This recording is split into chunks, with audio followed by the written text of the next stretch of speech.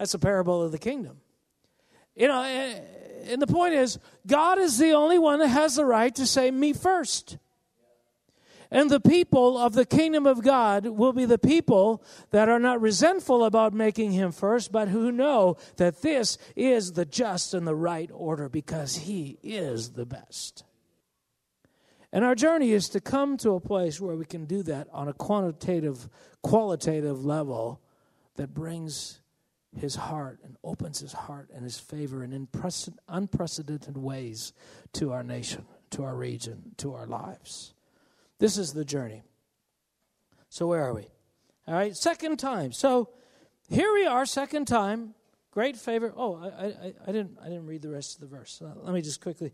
So worthy is the Lamb who was slain to receive riches and wisdom and strength and honor and glory. And every creature was in heaven and under the earth and on the earth and under the earth, and such as are in the sea and all that are in them, I heard saying, blessing and honor and glory and power be to him who sits on the throne and to the Lamb forever and ever. And the 4 living creatures said, Amen. And the 24 elders fell down and worshipped him who lives forever and ever. So heaven is orchestrated to minister to the need of God. And what happens, and here's the reciprocal nature of this, that when God is ministered to, he releases the essence of who he is. Okay. We're not tricking God into doing something he doesn't want, and we're not trying to use his words against him. We're not trying to leverage promises. This is not a legal relationship. Well, when I got born again, you said you were going to do this to me. Well, that's a really immature viewpoint of what this is about. This is about a relationship where you can say, like Jesus said, I long to do your will, O God.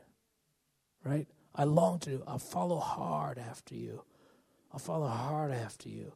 It's like, what does it say about us when suddenly, well, I'm not sure this is what I signed up for. I'm not sure, this is not really what I asked for. I heard there was going to be blessings. I heard life was going to get better. I heard this. Well, that's it. No more love for you. I'm going to hold back. I'm going to stew for a while. I'm going to sit back and get angry, glorify your name. Now, sometimes, we'd never actually come out and say that. But what if that's underneath the surface of a coldness in our hearts and in our worship that creeps in? Mad that we're not getting our way. Anyway, I don't want to spend too much time on that. It's kind of a downer, right? So she's ministering to the king. He says a second time, you have favor. Up to half my kingdom.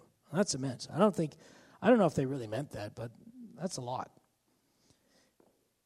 So she says, if I have found favor in the sight of the king, and if it pleases the king to grant my petition and fulfill my request, then let the king and Haman come to the banquet, which I will prepare for them tomorrow, and I will do as the king has said. Wow. So, big day for Haman, right? Woohoo. He's loving this. He's being honored. It's so great. So, but again, Haman is a sidebar. The king's heart is beginning to open. But something happens now. There's another banquet coming. And as we know, there's another moment coming where Esther releases her petition, right? But something happens after this. And this sort of points to the significant prophetic development that we've seen around gatherings again and again and again, where all of a sudden the invisible and mysterious administration of heaven starts to be released. Because you have to realize that when the church, when the people of God actually start to minister and really touch the heart of God, and aren't quick, to just get through a routine of, well, what are we doing? 3 songs, okay. 3rd song, okay, just one more verse and then we're done. Yeah, it's so hard. Let's get to something that ministers to me. When we touch his heart, the essence of who he is starts to open. So here what you have is a picture of this opening that starts to happen. Let me tell you this. Right now in Canada, right now in Alberta, we have issues. We have political issues. We have social issues, obviously, but we have financial issues. Political issues around philosophies of I won't get into it, are all affecting the financial issues and the social issues. But we have leaders who do not understand the will of God, and in some cases may even be bent to destroy our way of life in order to supplant it for something else. Maybe. How do we deal with that? How do you and I change that? How do we cause that to happen? What if the enemy is plotting in some physical way, some real way? You have to realize what Esther was up against here. Most of our challenges are pseudo-challenges in that, I need a raise. And, of course, if you don't get the raise, you're still alive, right? But if this doesn't happen, they're dead. They're all dead. Life and death.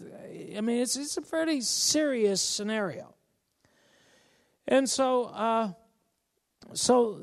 there's this plan, this very concrete plan to destroy them, and it has to be undone. So when we touch the heart of God, when we actually begin to worship, because there may be hundreds of needs in our lives, but the biggest need, right, for me is, God, I want to see our nation saved. I want to see people come to the knowledge of God. I want to see people realize how beautiful you are and that bending the knee is not such a big deal.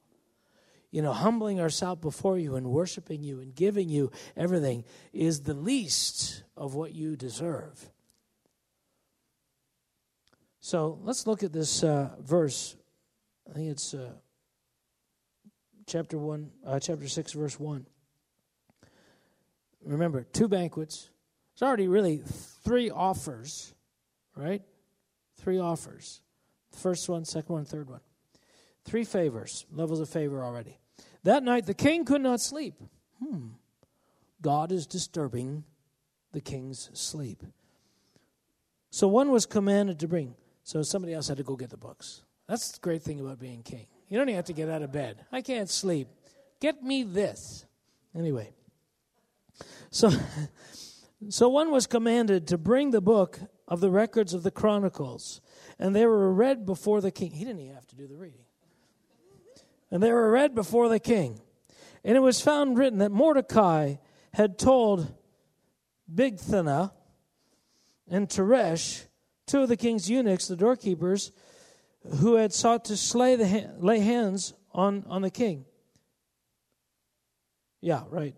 So he told about this plot. Anyway, he starts reading, and here's the scenario. He realized, wow, the Mordecai saved me. He saved my life. And he's thinking, what has been done for this guy? So the next day, he starts getting this reward ready for Mordecai. Now, what is that? That is prophetic coincidence. It is the invisible administration of the kingdom of God that happens in the invisible places of the world around you when the heart of the king starts to open. You see, when the heart of our king starts to open, when we really touch him, not that token touch so we can get something we want, but really touch his heart, and his heart just begins to open. Again, here's the 2 levels. What do you want? That one thing that you want, I'm willing to meet that need. The other is my heart is opening. What happens when the heart of the king is opening? All of the goodness that is in his presence, all of the life-giving capacity that is in God, every conceivable thing that your life needs, potentially, things you can think of, things you cannot even think of, things you know, things you don't know, are met out of the abundance of who he is. You see, when we're talking about the need to change a nation, and that's what we're here for. We're here to disciple nations. We're here to change cities and provinces and nations. And it takes more than, well, we want this need met and this need, and Lord, we pray for this and we pray for this. And I mean, nobody could tabulate the amount of requests. And even then, there would just be more requests after that request. What we need is the heart of the King opened so that he releases his goodness over the land. The gatherings are an expression of a corporate Esther. We here, as a church, we don't want to be stuck in the immaturity of that linear need to get our needs met. We want to have a divine relationship with the King of Kings so that we are touching the desire of his heart, and his heart begins to open towards us. And all of a sudden, then just one thing after another just starts to fall into place. This is the administration of the kingdom of God. It says that God opens in his hand and satisfies the need of every living thing. Yeah, we want some of that. That's what we want, some of that. God, how can you do that? How can we, and here's the question, how can we in Canada appeal to you such that you start to disturb the sleep of our Prime Minister, such that the people who are in power and influence can experience changes of heart, coincidental moments where suddenly their plans shift and they've come into alignment with your plan because something of the essence of God made it possible. I remember when we were first repenting about the anti-Semitism in Canada, and we were in Harrison Springs. It was a precursor to the long journey, and I won't get into the journey of that, but we had, this was introduced for us, and I was familiar with it because my mom had a ministry to the Jews, but most were not familiar with Canada's heinous history around Jewish anti-Semitism. Probably most of you don't even know about it today. It was awful stuff that went on in our political world and in bureaucratic policy. Is brutal. Pre-World War II and so on. And so we are there, and we are repenting for this as the church. About 500 of us. We're repenting for this, right? And the next day, again, this is one of those tokens. It's like the picture of the ark over those three events, three different arcs over three events. There's a picture of God saying, "Hey, I'm on this. I'm on this. I'm with this. This is my heart. You're touching my heart here."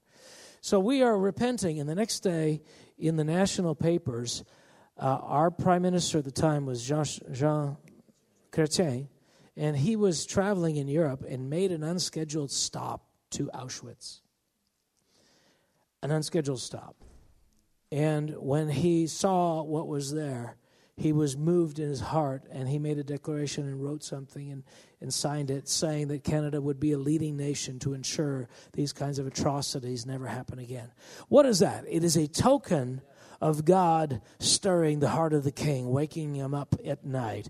It is the unfolding of a prophetic kingdom administration that can bring into line circumstances, details, policies, scenarios way beyond our actual grasp. See, there's things that you can touch because it's within your purview to touch. But if we want God to change a land, we need him to open his hand and satisfy the need of every living thing in Canada, and for that we need a corporate Esther. I mean, I want to see two things coming from this. On the one hand, I want to see us to understand that this is an important aspect about the kingdom of God and what God is doing in Canada and along the gatherings and part of what I'm involved with when I travel. But I also wanted to begin to set up a marker for us in terms of what does the maturity of our future look like as we ascend, as we mature, as we increase. What we're getting to a place is where we're more concerned with God's needs. Which, I'm not going to point any fingers other than at me, but I can tell you that's been a long time coming, very slowly coming. And it's like, worship, worship, worship. Okay, I got a list of things. Kind of, let's get the your stuff out of the way, God, so we can get to my stuff. So, I don't have to say that much more. But this thing, this plan, this agenda starts to unfold. It starts to unravel. And this is what happens when we as a church, when we as an individual, when we as a nation, the church within a nation, can begin to touch the heart of our King. He releases something that causes a chain of events that will unfold the plans of darkness. There are plans right now. I mean, things that could hurt us financially in this province, things that could hurt us in the sight of God in our nation. What if those things could be unfolded? What if we could unlock an administration? You know, who knows what happened? Did God send angels? Did the angels go down there and poke the king while he's sleeping? Whatever happened, it was a release from heaven to the earth. And this is what we want. Our worship, our ministering to God, our coming before Him. We may not be thousands of thousands, but when we with a full and complete heart, given to, coming to a place of maturity, first of all, where God, we really do want what you want. We are really interested in satisfying your need to be the center because you have the right, and that is not a selfish thing. And even every time I say that, I feel like what, is God selfish? No, because it's not the same as us. We don't deserve the center. He is the center. He is the source. So there's nothing selfish about it. It's required because it is the right order of things. And when we can satisfy that, all of a sudden everything that's right begins to unfold. The rightness of this one thing begins to correct the wrongness of every other thing. It begins with us. I mean, obviously we don't represent our whole nation, but we are a part of something. And every time we worship, our lives and all the needs and all the dysfunction and all the things you can't put your finger on and all the circumstances that could be different hang in the balance for you. And God is saying, put me first. Just put me first. Put me first. Actually, and it requires a certain amount of humility because sometimes, you know, and again, as a young Christian, I was getting all my ducks in a row. I was getting all my worship ducks in a row. Okay, how do I do this? Okay, you got to pray in the name of Jesus, got to lift my hands, got to dance, got to do all these things. That's great. But, you know, you're doing it kind of legally in the sense that it's what needs to be done. It's what ought to be done. It wasn't because I really wanted to do it. In my heart of hearts, wanted to put Him first, wanted to honor Him, was hungry to see His heart satisfied. That's something we come to, something we are coming to. But when we do, it opens something. So, Father, we want to say today that we want to see your heart opened. We know it'll meet our need. But, Lord, there's something you long for in your people. There's something you long for in our embrace, in our love, in our worship that is so pure, so focused on you. So, Lord, we just say right today, more, Lord, more. In Jesus' name. Now, I know we've gone over 25 minutes, so I'm going to call Chris back, and we're going to close up today. I wish we had more time, but I don't want to keep people too long.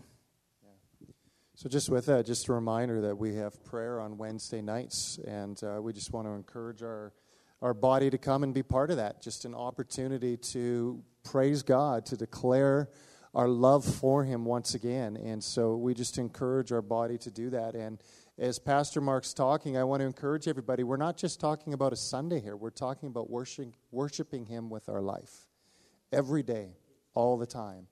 And that's what He wants, is not just Sunday morning, not just Wednesday, every day. So, Father, we just pray a blessing on each one that is in this house today. Father, we thank you for bringing them in here, and now we pray that you would go out with them, that you would guide them, that you would lead them in everything they do this week, God. And, Father, once again, we just truly want to say we love you, and we give you glory in the name of Jesus Christ. Amen. You are blessed and released to go home. Happy New Year. Yes, enjoy your New Year.